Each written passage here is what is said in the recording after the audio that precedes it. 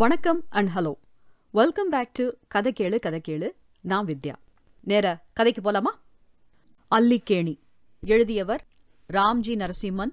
அத்தியாயம் 20. ரங்கன் சார் பயிற்சியில் பயின்ற மாணவிகளில் ஒருவர் கர்நாடக சங்கீத மேதை டாக்டர் பாலமுரளி கிருஷ்ணா அவர்களின் அறக்கட்டளையை நிர்வகித்துக் கொண்டிருந்தவர். அன்னமையா என்றொரு நாட்டிய நாடகம் அரங்கேறுவதாகவும், நாட்டிய நாடகத்தில் ஒரு கதாபாத்திரமாகவே குருஜி, அதாவது டாக்டர் பாலமுரளி கிருஷ்ணாவை அப்படித்தான் அழைப்பார்கள், வந்து பாடப்போவதாகவும் அந்த நிகழ்ச்சியை ஒருங்கிணைக்க முடியுமா என்று கேட்டார். அவர் பாடுவதை நின்று கொண்டே கூட கேட்பேன். அத்தனை அருகிலிருந்து கேட்பதற்கு கசக்கவா செய்யும்? உடனே ஒப்புக்கொண்டேன். பாரதிய வித்யா பவனில் அரங்கேறியது நாடகம். அவர் மெட்டமைத்து அன்னமையாவின் பாடல்களுக்கு ஆடினார்கள் பல நடனமணிகள். இடையிடையே அவரும் வந்து பாடுவார். ஆஹா! அசைக்க முடியாத பாறைகளை அலைகள் ஆர்ப்பாட்டம் இல்லாமல் கரைப்பது போல அவர் குரல் எந்த ஆர்ப்பாட்டமும் இல்லாமல் எல்லா இதயங்களையும் கரைத்துக் கொண்டிருந்தது. கண்கள் மூடியபடி அன்னமையா வாழ்ந்த காலத்துக்கு அவர் இசை அனாயாசமாக அழைத்துச் சென்றது. சில மனிதர்கள் இருக்கும் இடத்தில் அனைத்தும் நன்றாக அமையும். அப்படித்தான் அந்த நாட்டிய நாடகம் அமைந்தது. சுவாமி சின்மயானந்தா ஒரு புத்தகத்தில் வெகு அரிதாகவே பாலமுரளி போன்ற மேதைகள் பூமியில் தோன்றுகிறார்கள் என்று எழுதியதை அன்று உணர்ந்தேன். இப்படியே பல நிகழ்ச்சிகளுக்கு ஒருங்கிணைப்பாளராக சென்றேன். அப்படி ஒருமுறை திருப்பதிக்கு சென்று கச்சேரி முடிந்தவுடன் எல்லோரும் சுவாமி தரிசனத்துக்கு சென்றோம். அவர் மட்டும் வரவில்லை. அரசாங்க மாற்றத்தால் ஆஸ்தான வித்வானாக இருந்த அவரை நீக்கியதால், உன் சன்னதிக்கு ஆஸ்தான வித்வானாக மட்டுமே நுழைவேன் என்ற வைராகியம் பூண்டதால் வரவில்லை என தெரிந்தது. எத்தனை நாள்தான் இறைவன் அவர் இசையை கேட்காமல் இருப்பார்? வெகு விரைவிலேயே பூரண கும்ப மரியாதையோடு மீண்டும் ஆஸ்தான வித்வானாக ஆலயத்துள் நுழைந்தார் என்று சொல்லவா வேண்டும்?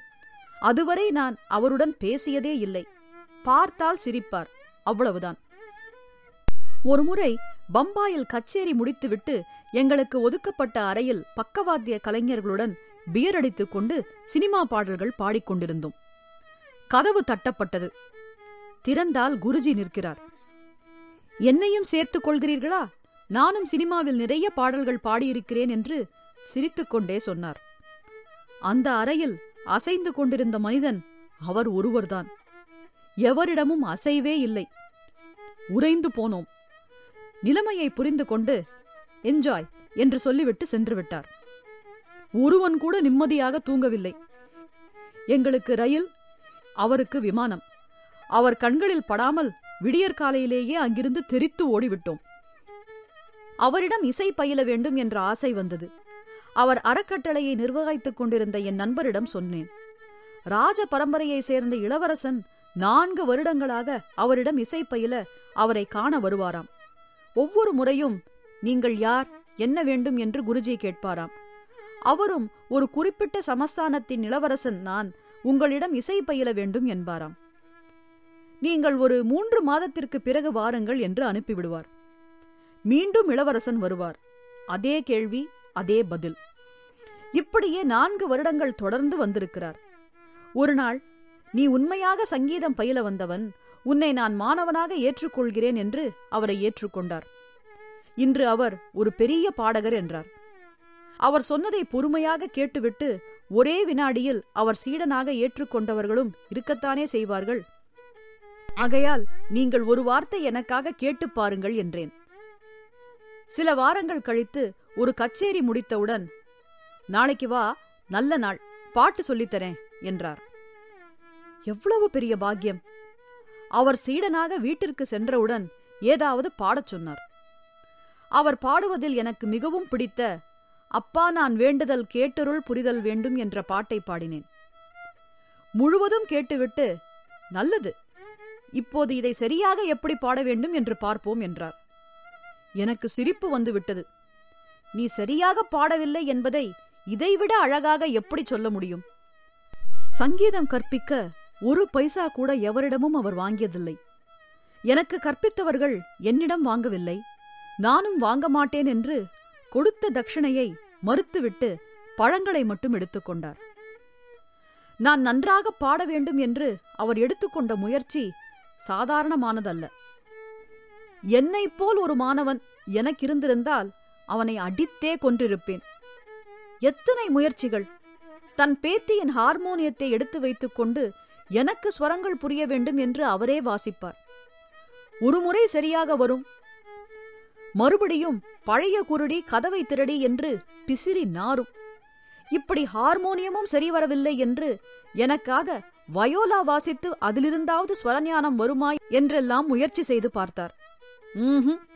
செம்மங்குடி, அரியக்குடி போன்ற மகாவித்வான்களுக்கு வயோலா வாசித்த கை இப்படி எனக்காக அல்லல் படுவது எனக்கே கஷ்டமாக இருந்தது. முடிந்தவரை அவரிடம் சங்கீதம் பயின்ற விஷயத்தை வெளியில் சொல்லவே மாட்டேன். எல்லா இடங்களுக்கும் என்னை அழைத்துச் செல்வார். அவரிடம் நான் சங்கீதம் பயிலவில்லை, உலகத்தில் யாருமே சொல்லிக் கொடுக்க முடியாத இங்கிதத்தை பயின்றேன். திறமைக்கு ஏற்ற அளவு எல்லோருக்கும் பேரும் புகழும் அமைந்து விடுவதில்லை.